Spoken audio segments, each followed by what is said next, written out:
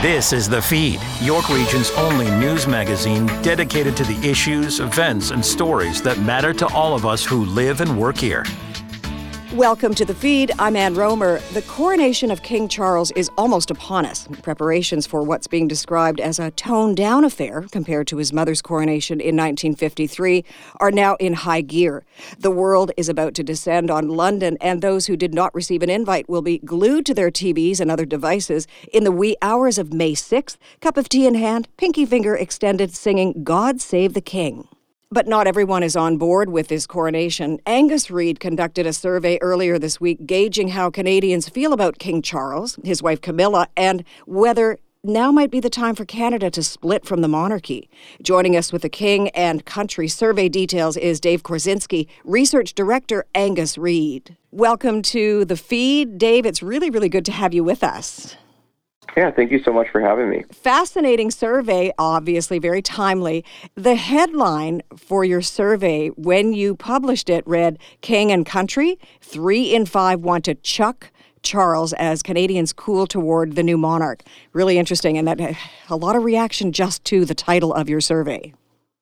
Yeah, it's one that we never know what we're going to get in terms of the connection with the public when we release data. But this one had a lot of people talking, a lot of interviews this week and conversation online. So that's always nice to, connect with people. It's something that they're interested in, even if they're not necessarily interested. That's one of the really interesting things about this is that people want to talk about it, but then when you look at how they feel about Charles, the relationship is not what it was with Queen Elizabeth II.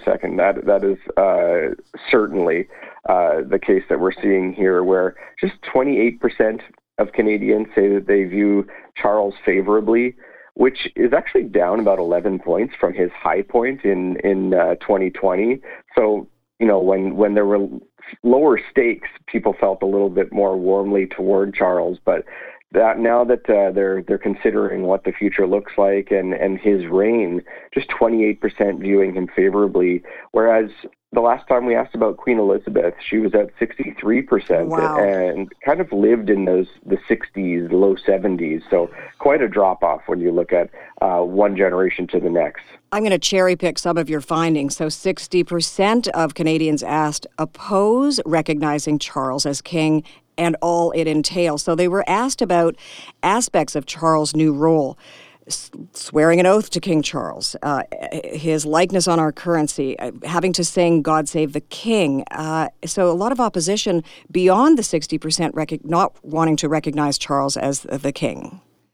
Yeah, and that's a number that has risen as well. We've been tracking these for almost a decade, going back to 2016 now, when we started asking about Charles in some of our surveys, because we were anticipating this. The Queen was already in her late 80s at that point, and we knew that at some point, she was going to pass away and there would be this transition. So you want to gauge how people feel about this as we go along.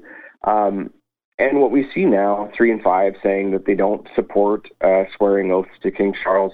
And then on those individual elements, like you mentioned, I think those are where it becomes more tangible for people, because the monarchy is just this thing that exists off in the distance, and on your day-to-day life, you're not really thinking about it. But you always see the Queen on the money. That's a very common experience. People have had her in their lives for, if they're older people, of 70 plus years. So on issues like that, only 38% say that they would like to find a place for Charles on Canadian currency. 62% saying no thanks to that. And then swearing an oath to King Charles at official ceremonies, even slightly lower support, 36% wanting to do that. So when you look at these different actions and how we can entrench them in our traditions, you do see that there is a lower level of support.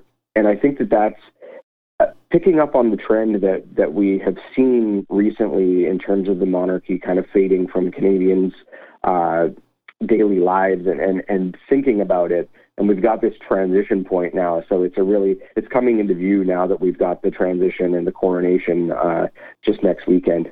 52% of Canadians believe that Charles will be a worse monarch than Elizabeth. That number surprised me for whatever reason, and I certainly am not going to offer my opinions on this at all, but I would have thought that number would have been greater, that more Canadians would believe that Charles would be a worse monarch than Elizabeth.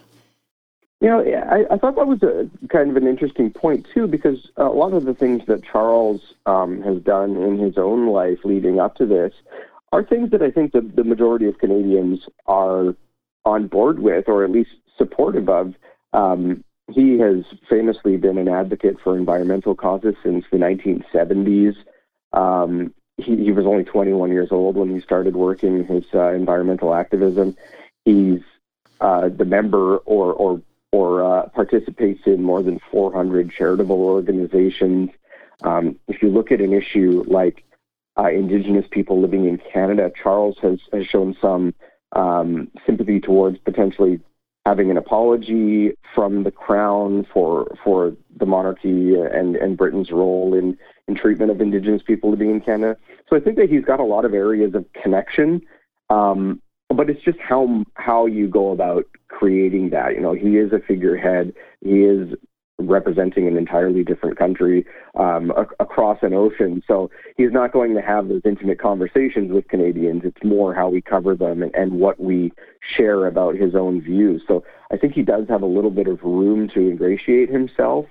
But overall, it's that whole tough act to follow issue where we had this really revered figure in Queen Elizabeth who reigned for more than 70 years, and now having her pass away and Charles be the replacement for that, it's always tough to come in and be the person who follows someone who has kind of a legendary aura. So I think maybe we'll see some improvement on his numbers over the next few years or over the next decade.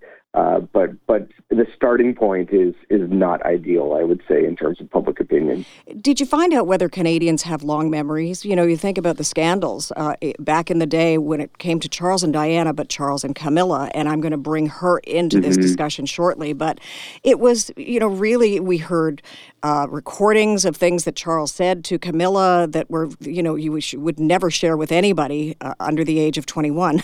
That's for sure. Are people remembering that, or have they just packed that away and chalked it up to growing up or bad behavior, but bad boy, and now he's okay, he's the king? Yeah, I think that there is a generational aspect to this, but what's interesting is that the numbers, at least for supporting continuing the monarchy, don't change a lot by age. But if you look at the favorability of King Charles, he's actually viewed a little more favorably by older Canadians at 35% once you hit that 55 plus mark, whereas it's only 21% for people who are 18 to 34. So there is a generational gap there. But I think what stands out more is that the unfavorable numbers are pretty consistent across age group. They hover around that 50% mark. But what is really interesting when you look at the timeline, people do respond, maybe not so much to Charles, but they do respond to the events that kind of impact the royals. If you look at, I dug up some of these numbers in terms of should Canada continue as a constitutional monarchy. And you can go back to the first number I have is 1978, and it's at 55% support, 37% opposition, and then you get a handful of people who don't really know generally. So 55% is where we start. We dropped to 50% in 1991. And then 1992 is a real turning point just in terms of that's the terrible year or the horrible year that Queen Elizabeth shared. That's, three of her children having their marriages fall apart or their partners separating. We see a 10-point drop between 1991 and 1994. So now we're only at 40% support for maintaining the monarchy. It hovers around there for a little bit.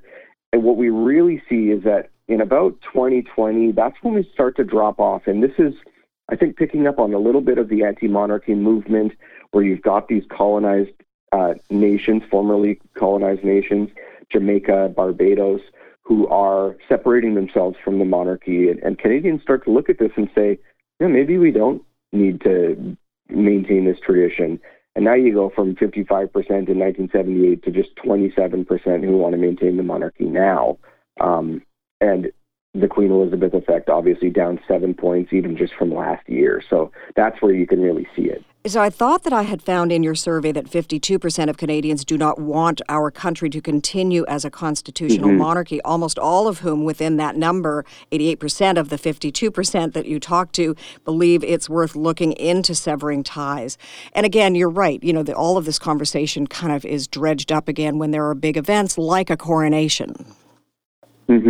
Yeah, and what's I think really interesting for us is when you look at that issue of should Canada leave the monarchy. Obviously, the views of Quebecers are skew that pretty heavily because in Quebec there is that stronger history of that anti-monarchy movement, just with our own Canadian history, but pretty strong support in terms of leaving the monarchy. But what happens when you ask that 52%? It's not as easy as just saying, okay, we don't want to be in the monarchy anymore. Let's introduce a bill that severs our ties, and then we'll move on. After we patriated the Constitution in 1982, there was this element that was built into the Constitution that requires essentially unanimous agreement from the provinces in order to do so. That is something, if you live in the world of data and polling, there's not a ton of agreement these days on issues. So to get everybody together and say, okay, this is something we're going to do, we're going to amend the Constitution and we'll create a new head of state, that's a challenge. So we introduced that to Canadians and just said, did you know we have to change the Constitution for this and you have to get everybody on the same page? You lose about 55% of those people who say they don't want to remain a monarchy or a constitutional monarchy.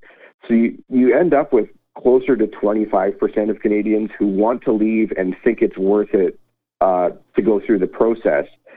And then you've got smaller groups who are kind of on either side and say, it's not ideal, but let's go along with it. Or the quarter of Canadians who really like it and want to stay in the monarchy. They think it's an important tradition and a part of Canada.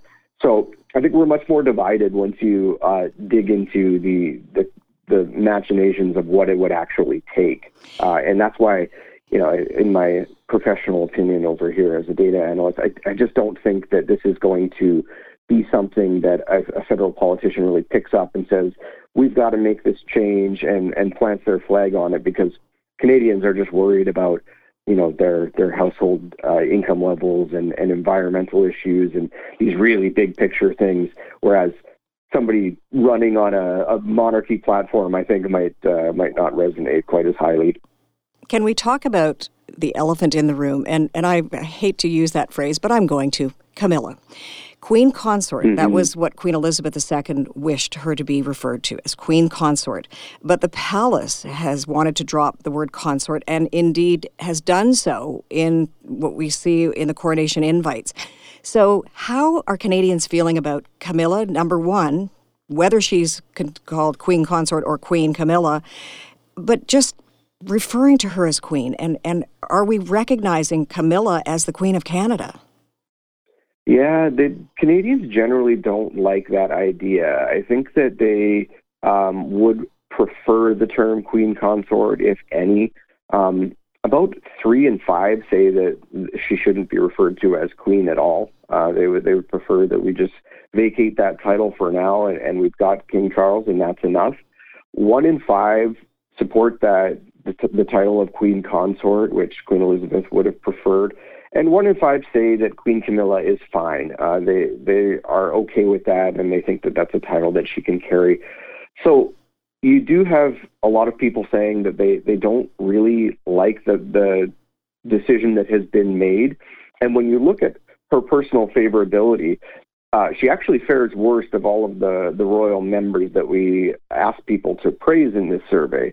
18% view her favorably. 54% say they have an unfavorable view of her, and 28% don't have an opinion. What's interesting is if you look at young men, 45% of them don't have an opinion on this. So you can see where the attention to the ins and outs of the royal family kind of falls off a little bit demographically. But overall, if you look at that ratio, that's about a 3-to-1 ratio of unfavorable to favorable. So I think Queen Camilla, in terms of that upward movement in terms of the Canadian public and how we feel about her, she also has some work to do, if you will, alongside her husband, because neither of them are viewed particularly favorably, which is not necessarily the case for the younger royals. So whether you like it or not, the coronation takes place on May the 6th, and a lot of people sitting on the fence, a lot of people on one side of this or on the other, but everyone's talking about it. And I thank you so much, Dave Krasinski, Research Director, Angus Reid, for putting out the survey and for digging deep into it with us just now on the feed. Yeah, thank you so much for having me. So if you are planning to soak in the pomp, pageantry, and tradition surrounding the coronation of King Charles, there is a live viewing party being held right here in our own backyard. With her fascinator firmly in place and her cup of tea steeping as we speak, Newmarket Aurora MPP Dawn Gallagher Murphy joins us now with all the details of her big Coronation Day event. Welcome to the feed, Dawn. Really great to have you with us. Thank you, Ann, for having me. Pleasure to be here. So where did this idea of yours come from, holding a live viewing party on Coronation morning? Absolutely. In fact, it came from a 20-year-old volunteer of mine. And it was interesting. We were talking about the coronation coming up, and it was him who mentioned to me, it would be great if we had some type of viewing party or something, because this is our next king. And I said, you know what? I absolutely agree with you, and I think I should be the person who puts on this viewing party. So, but let's just say I took it from there, and working with my amazing staff in the constituency office, we were able to work with the Aurora Legion and secure the a venue there. And then the rest of the planning has been going steadily. So I'm looking forward to it. We're going to have it on the big screen starting at 6 o'clock in the morning when the coronation commences, and we will go until probably about 11 o'clock in the morning. So I am encouraging all my constituents of the Great Riding of Newmarket Aurora to put on a fascinator or your vintage hat and come on out and let's enjoy it together. And we'll have scones and tea and coffee and a breakfast. So it should be a lot of fun. Will they be mostly seniors enjoying this event, or will there be young people attending, do you think? Well, I know that I have so far about 8 volunteers who are going to be assisting me, and at least 4 of them, half of them, are under the age of 24. So there you go. I love that. All right, so the Buckingham Palace put out a statement not long ago. The coronation will reflect the monarch's role today and look forward to the future, while being rooted in long-standing traditions and pageantry. So what are you expecting? What are you personally expecting to see on coronation morning? Honestly, a lot of tradition. Mm-hmm. They'll throw something in there and that you know about me, and one of the rationales why I'm doing this as well is that my father was an Anglican priest. And in the Anglican Church, it is the monarchy, the Church of England. They are the head of our church. So I remember the days when my dad would get us up at 4 and 5 and 6 in the morning to watch all of the royal weddings, etc. And I have carried on that tradition. So to me, I'm looking at the tradition. I'm also looking to see some more modernization coming into this. And I do think that Prince Charles is a bit different than his mother, and his sons, being an older gentleman who has these young sons who are very much modern a gentleman, I think we'll expect to see a few different things as well, too.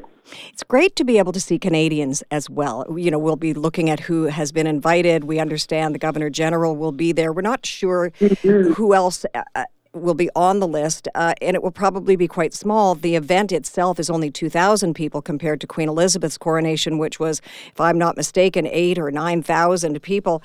But in the procession, and for a lot of people, the processions to and from Westminster Abbey are really exciting. We understand that 5 members of the Royal Canadian Mounted Police musical ride, the Mounties' renowned performance cavalry unit, will be kind of front and center in the procession both ways. Absolutely, and I'm so proud of that. In fact, we've always had some type of Canadian representation at any of these royal events, and I'm so proud that as part of the Commonwealth, the King is going, well, the King-to-be will be including Canada there, and we're so proud of our Royal Mounted Police, and having them there on their horses, I think it's going to be amazing. So a coronation, in essence, is the crowning of a sovereign or their spouse. In this case, it's both. So it kind of is the crowning of both King Charles and Queen Camilla. What have your constituents said to you about Camilla? Queen Camilla, Queen Consort Camilla. Queen Consort is what Queen Elizabeth wished her to be called. Buckingham Palace is the invitation that came out, said Queen Camilla. How are your constituents feeling about Camilla and her presence? I'll be very honest with you, and I have not received anything negative. So I think, quite honestly, it's a positive when you're not hearing anything negative. The things that I've been hearing are, he did get divorced and, and is Camilla really, well, you know what? I think we put all of those thoughts aside. And at the end of the day, this is his wife. This is his love. And she does require the respect from the Commonwealth. So I will look to her as being our queen and him our king. Said like a true diplomat or politician, whichever one you prefer. Dawn, for our listeners, let's just review exactly what, where, and when. We know why. Yes, exactly. So it will be held on Saturday morning. We're about a week away now. So Saturday morning, which is May the 6th. It will start at 6 a.m. in the morning at the Aurora Canadian Legion Hall, and that is located at 105 Industrial Parkway North in Aurora. Newmarket, Aurora, MPP Dawn Gallagher Murphy, I thank you for joining us on the feed. Thanks for setting this up. It's in our own backyard, and for those who want to be a part of the coronation, this is the place to be. And I have one phrase to say to you as we say goodbye. Pip pop cheerio. Yeah. Oh, cheerio. Bye, Dawn. Thank you. Thank you. Coming up next, the labor shortage and the 8-day work week. Do you have a story idea for the feed? Call us at 416-335-1059 or email info@1059theregion.com. Ann Rohmer and more of the feed coming up. This is 1059 The Region.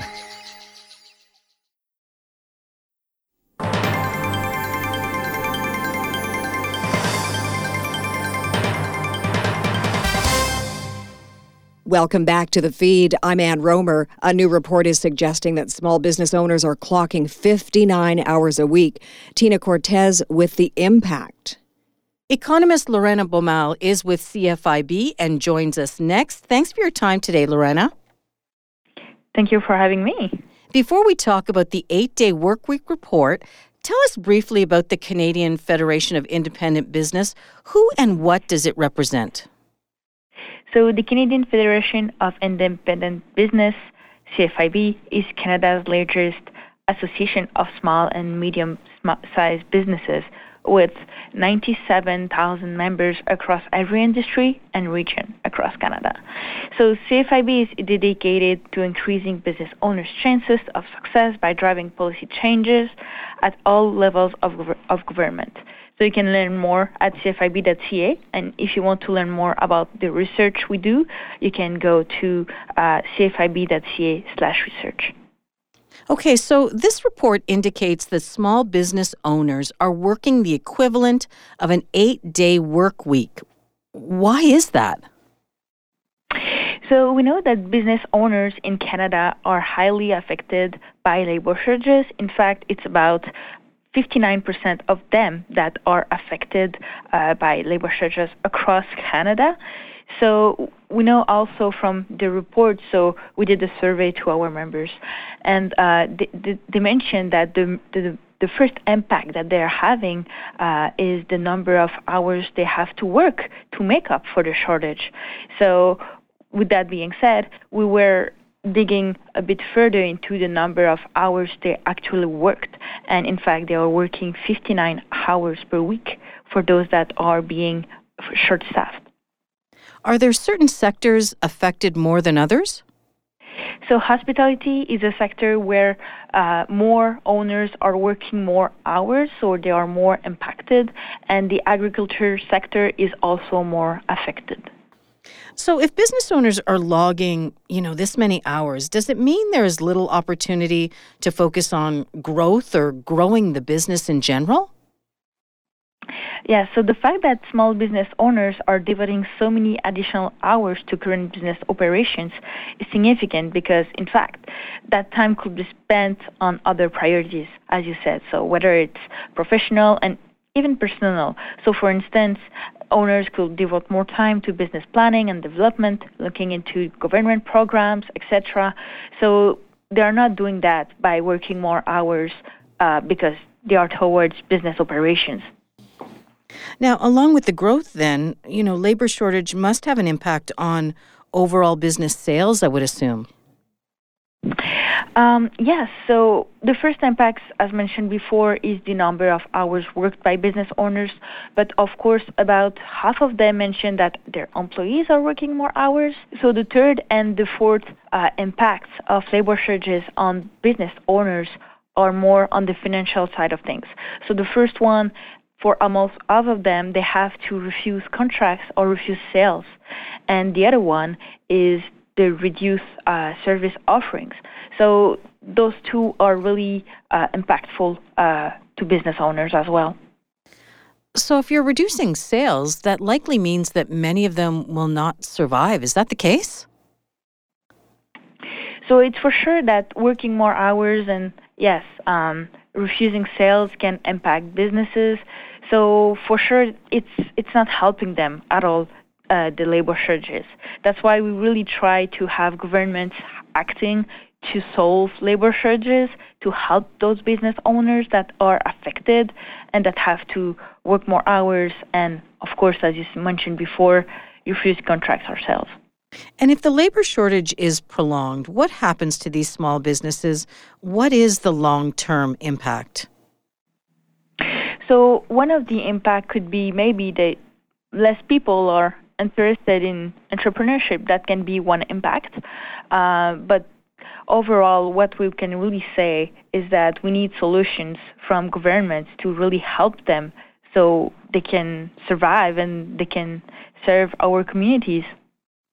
And we've often heard that small business, they often drive the economy. You've talked about solutions from government. What types of solutions then are you expecting or are your members expecting? So we have three sets of solutions. So the first one really address the available labor pool. So it can be measures targeting older workers or young workers, or simply simplify improving the immigration processes. So that's really to increase the labor pool of workers. Another solution can be just to reduce red tape, so that can give owners back a few hours, give them some time. And the last set of solution is really towards tax credits. So to improve productivity, for example. So it can be stimulating by automation, tax credits, etc. Lorena, if our listeners want more information about this report or the Canadian Federation of Independent Business, where can they find it? If you want more information on CFIB or about the reports, you can go at cfib.ca/research.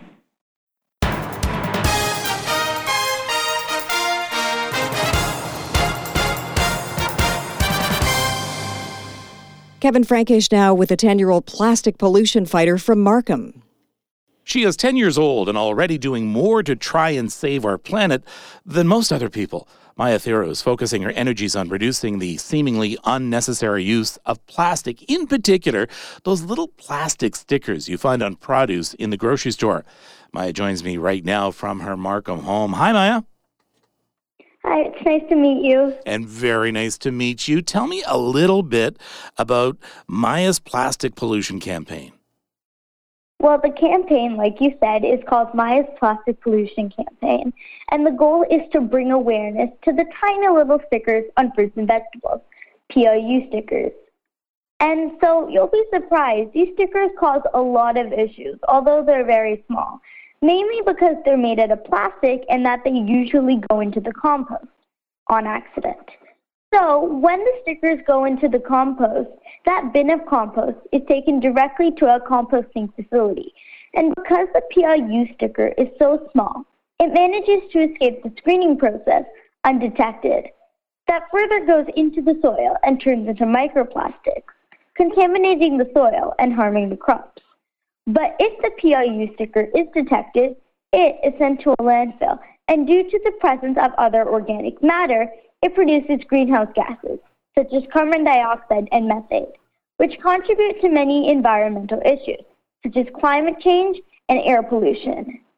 Now, these stickers cause a lot of issues, and they're single-use, which brings me to the second goal of this campaign, banning the plastic PLU stickers in Canada. Now, these stickers are causing unnecessary plastic waste, and we're trying to expand the ban to include plastic PLU stickers as a seventh banned single-use plastic. It's an easy fix, and these stickers are causing a lot of problems, and they're not benefiting anyone, right? So, Maya, I'm having trouble believing that you are 10 years old. Are you really 10 or 20? So I'm actually 10 right now. Oh my gosh, Maya, you're just a joy, and you are very passionate about this. Why are you so passionate about? I'm going to use that word, passionate. How come you're just so passionate about this? Well, it started off when I was so young, when I was like 3, and my parents would read me books about animals and the environment. And that's what sparked an interest for the environment in me. And once I learned to read, I started reading as many books as I could about animals in the environment, trying to devour every piece of information I could. But as I read, I realized that animal populations were declining and human populations were increasing. And the correlation between the two was very hard to ignore. Human activity was the main cause. That's when I decided that this is what I want to do, and we need to fix this fast. We don't have too much time left. And a few years went by, and I finally could not contain myself any longer. Reading's good, but it's not going anywhere if you're not doing anything with that knowledge. So I decided to reach out to many environmental organizations, but I was a little disappointed when many of them got back to me saying, "Come back when you're 14." And I was a little disappointed until Friends of the Earth Canada got back to me. It was actually the CEO, Miss Beatrice Olivastri, that got back to me, and I was really excited. And so once we had our first meeting, my first homework assignment was to go to the grocery store and look at the tiny plastic stickers. And oh my goodness, that was not a usual trip to the grocery store, let me tell you. I went with my mom that evening, and instead of seeing the aisles and aisles of fresh fruit and veggies, I saw the aisles and aisles of plastic PLU stickers, and I was so shocked how many there were. And once I realized how many there were and how big of an issue this was, I decided to team up with Friends of the Earth Canada to help find a solution. Now, you're small. These little plastic stickers are small. But when it comes to plastics, you used a word a little bit earlier that shows that small, this problem, even though it may appear small, is a big problem, and that's microplastics. Tell me about microplastics, what you've learned so far. So the thing about microplastics is plastic takes a long time to decompose, or they'll either take hundreds of years or even thousands, or they will just never decompose. And so these stickers, especially when they go into the ocean, when they break down, they don't completely break down. They turn into microplastics, which is what you just mentioned.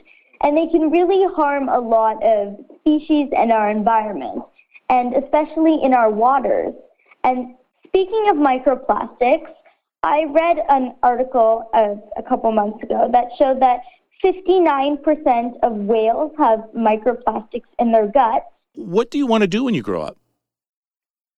I want to, eventually when I'm an adult, I want to become a conservationist and environmental activist. I've always been passionate and interested in animals and the environment, and I want to continue to help the environment in as many ways as I can as long as I live. And although my dream job has changed a lot in the past 10 years, it's gone from zookeeper to vet to conservationist. If you can see, they're all related to animals and the environment, and I just want to help in any way. All right. Well, Maya, I'm going to warn you that as you grow up and as you continue along this path, you're going to come up against some people who aren't going to be very nice to you. And it is something that I hope does not discourage you. In fact, I hope it just strengthens you. And the next time someone says, hey, you're just a kid or you're too small, you tell them that you have more at stake here. You have more of a future than us older people, and you want an earth you can live in when you're my age. So stay strong. Thanks. It's what I keep on trying to tell any other kids. The future is ours, which is why our opinions and our efforts matter a lot. All right, Maya, thank you so much. How can people help you? Well, plastic pollution is real, and it's a fact. Climate change is real, and it's a fact. And we have to respond to it fast. Let's start with plastics, with single-use plastics. Say no to plastic PLU stickers, and please sign the pledge and participate in this campaign to help the environment. Remember, every sticker counts. Yeah, all right. You can go to the Friends of the Earth's website, which is foecanada.org, and look up Maya's plastic pollution campaign. A pleasure speaking with you, Maya. Keep fighting that good fight. Thank you so much for giving me this opportunity. It was great speaking with you. After the break, how to never give up when life happens. The inspirational authors are next. Follow us on Twitter at 1059TheRegion. Ann Rohmer and more of the feed after the break. This is 1059 The Region.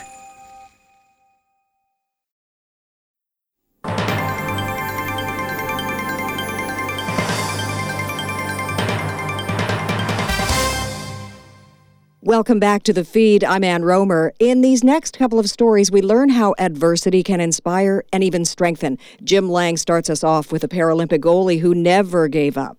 Now, I've had the honor and the privilege of speaking to a lot of fascinating and interesting people over the years, but one of them has to rank right up the very top is Paul Rosen, New York region, growing up in the region in Thornhill, lives in the region, and now has authored a book along with veteran broadcaster Roger Lajoie called Never Give Up, and I'm thrilled to be speaking to him on the feed. Paul, how are you?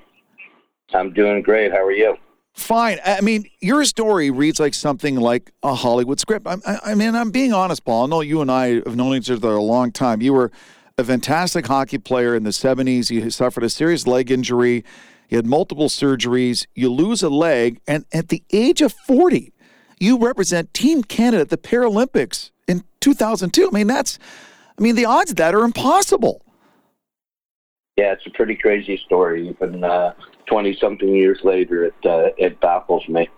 When you're on the ice wearing that maple leaf at 40, representing Canada in sledge hockey is just a phenomenal sport. What's going through your mind that first game? Well, the first game I played was in Oslo, Norway, and I'd just been like 6 months really. I was terrified, and Norway was the best team in the world for quite a while. And then as I started to get better and really, it was all hard work. I had a great goalie coach. I never trained with the team outside of the team structure. I always trained with able-bodied guys, and I think that's what progressed me as fast as it did. I always feel that sports and physical fitness is healing. You are very open about you've had struggles. It wasn't always an easy path from being a teenager that hurt your leg to representing Canada at the Paralympics. Was it something healing about all of a sudden discovering your passion for sledge hockey and reaching the heights that you did? Absolutely. When I found out I've had serious mental health issues and addiction issues for years, but that first time I got on the ice and I realized that this game, it was hockey. The full contact, guys were playing to represent your country is a massive thing, whether you're playing on para ice hockey, which was sledge hockey now, or for the women's team or the men's team. It's putting that jersey on and the pride of playing for your country. There's no better feeling. Well, and you get to hear your country's anthem in 2006 when you win the gold.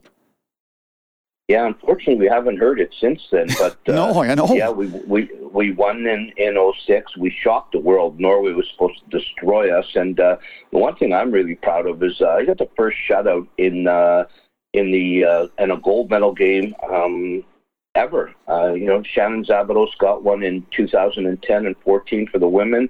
Carey Price got one in 14, but mine and the sled team, we're the first one ever. Speaking of Paul Rosen on the feed, co-author of a great book called Never Give Up, along with Roger Lajoie, a fantastic sledge hockey player, a gold medalist, a counselor, a speaker, public speaker, an author who does a bit of everything. And as you go through this journey now with the book, what kind of response are you getting from people getting to know you and your story? Are you getting some interesting feedback back from people that maybe you didn't even expect? Yeah, that is one of the most incredible feelings is, somebody will get the book. First of all, Roger did an unbelievable job. A shout out to him always. But people will get the book and then they'll say to me 2 days later, I started reading the book. I'm not really much of a reader and I couldn't stop. I read the book in the one night. And there's some incredible, honest stories. It took us a long time to put it together. There was, Roger wanted it to be a certain length. He didn't want it to be too crazy, 300, 400 pages. So I just kept talking and talking and talking, and Roger put it together, and I'm very happy with the result, to be honest with you. Paul, it's the book, it's everything else. So you've accomplished so much over the last, say, 15, 20 years, and you just recently celebrated your 63rd birthday. When you think about going ahead to the rest of this year and the future, what kind of other things do you have in mind? Because you're the kind of person that seems, once you decide to do something, it'll get done. Yeah, my biggest thing right now, my biggest journey is addiction and breaking the stigma. I had addiction issues for a long, long time. I'm 15 months clean and sober right now. I do a lot with AA and NA, and I want to get people to understand, it's Suicide Prevention Month right now. I had 15 months ago a suicide attempt that I don't know how. Well, I do know how I got through it, God. But that's my goal for the rest of the time I'm on this planet, is to get people to understand and break the stigma of addiction, mental health, and suicide. Paul, why is it in 2023 there is such a stigma still with people coming to grips with alcohol and drug addiction? Because people still think about the guy under the bridge with the bottle of whatever in a brown bag, or the needles. They do not understand that addiction and mental health, it hits everybody, the post office worker, the mother. It doesn't matter, the 16-year-old boy or girl that has an injury at school and doesn't know what they're taking. If somebody has cancer, they look at them totally different. But once they find out they're in recovery or they have a mental health issue, it's still not where we need it to be. Yeah, and the other thing you broached is a subject about suicide, and unfortunately, You know, I'm a male over 40, and the stats in Canada for men over 40, it's frightening when it comes to suicide. I had a very dear friend a couple of days ago who took his life, and 40 years old. It just it's baffling right now. We have to do something about it. Paul, for people who want to get your book, I know they can probably go to Amazon Canada. Where else can they look for you? Do you have a website for people who want to see you speak, or maybe want to reach out to you, Paul? Yeah, well, they can get it directly from me by just sending me an email at paulrosen577@gmail.com. And then I will, it's $30 from me, $30 autographed, and I will ship it out to them. And for me, it's just get in touch with me through social media, and we'll make it happen. I'm doing a talk this week for a homeless group in Newmarket, and I just think giving back is the way you get the relief of what you need in life. Paul, you're one of the good ones and one of my all-time favorite people. Thank you so much for doing this. Quote, unquote, never give up. That's why we like Paul Rosen. You're a good man. Thanks, Jim. You too.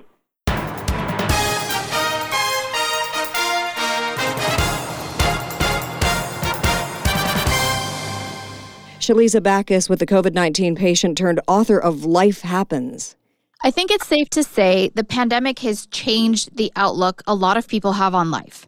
I think we've learned to live in the moment more and just accept the fact that life happens. And with that being said, Life Happens is actually the title of a book written by COVID-19 survivor Arthur Sercan and his wife, Jenny Spanos.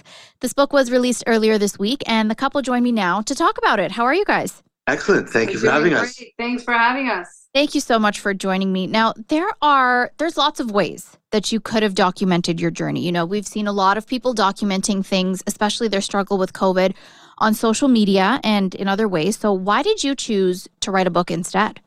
I think it was just to kind of show awareness to people and just to kind of spread the word on hope and determination, and just never, ever give up on things. Even though we go through a lot of struggles in our lives, there's always something that kind of pushes us through. And I don't know, we just kind of figured a book would be the best way to kind of get our message across. And this is why we decided.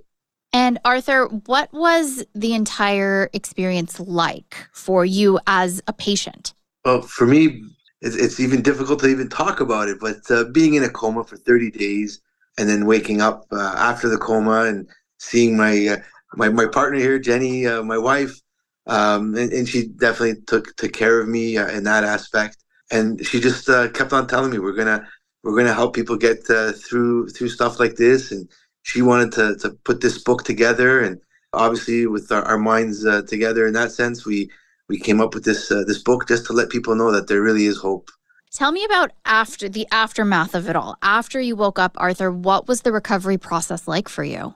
So I did go into rehab just to learn how to walk, learn how to talk. I was paralyzed from the neck down, so they had to teach me how to feed myself again, eat all over. So it was a learning process, but obviously the help from all the nurses that were there for me, I got through it. A small story I'd like to share is when I went into the hospital, into the rehab center, when I went in there for rehab, I told them that I want to be home for Christmas is all I said. I was determined to get out by December. With their help, I did it. I did it in my determination, and they pushed me as much as they could, obviously, because there's only so much you can do when you're paralyzed from the neck down. But they got me going again, and I started to walk and talk and feed myself. So I was ready to go home and be home with the kids for Christmas. That's all I wanted. That is absolutely incredible. Now, you're both dealing with the same situation, but it's still, the points of view are very different, being the caregiver and the patient. So, Jenny, how did you really stay positive throughout all this? I know you mentioned it a little earlier, but the recovery is even harder than waiting for him to wake up, I could imagine. Yes, because when you see your loved one who is so alive and so full of life and, never having an issue and then not being able to do things. I think for me, it was more the driving force for me to push him, like lots of tough love and, don't look at what this is temporary. And I think it was that power in me to kind of, coach him to be okay. And, you have the kids, you better be home, you better start again. I think it was just my kids was the driving force. Like we said, you kind of build that strength to just fight for him. And in return, he does the fighting himself. And how old were your kids then? They were 12 and 14. Oh, so that must have been very difficult trying to explain to them what was happening. Yes, very hard times. Now, the difference between both of your experiences is that, Jenny, you were aware of the whole thing. And Arthur, you obviously had no idea what was going on. So what was that like? For me, the whole ordeal was just so horrible. But at the time when you're in it, you just kind of, take everything with a grain of salt, and you just go through it. You go through the emotions, you go through everything. And then looking back, you think to yourself, how did I go through this? So I think the whole experience of the second week of him being on the ventilator, which he was not aware of when he actually started to get worse, for me, it was like, this can't get any worse, right? So, but for him, he doesn't have that recollection. He doesn't have that thought process in his mind. I really don't remember anything that happened to me for 30 days. Wow. I remember walking into the hospital, and that was it for me. And then waking up 30 days later, that's all I remember. But Jenny pushed me hard, and I didn't realize, I thought she was just being mean to me sort of thing. But no, she just wanted me to push harder and just be home for the kids, come home for the kids, because they were without a dad for 30 days. And then the months after in the hospital. Congratulations to the both of you for making it through all of this. It's been a very difficult time for a lot of people. Once again, the book is called Life Happens. Proceeds are going to be donated to the Markham Stouffville Hospital Foundation. And if our listeners want to grab a copy, where can they go? They can get it from Amazon, amazon.ca. Just look up the book and you'll be able to get it from there. Under Life Happens. Yeah. Love it. And if they want to follow along with your journeys, can we follow you anywhere? Yep, you can follow us on our website on www.buildwithrealestate.com, and you'd be able to get all that information there for what the book is about, what we went through, and how we can help people, because it's all about giving back and helping people and making them aware. Amazing. COVID-19 survivor Arthur Sercan and his wife Jenny Spanos, authors of Life Happens, available now. Thank you guys so much for joining me. Great. Thank you for having us. If you missed any part of the feed, please go to 1059theregion.com or wherever you get your favorite podcasts, including Apple Podcasts, Spotify, Google Podcasts, Amazon Music, and Audible. I'm Ann Rohmer. Thank you so much for listening.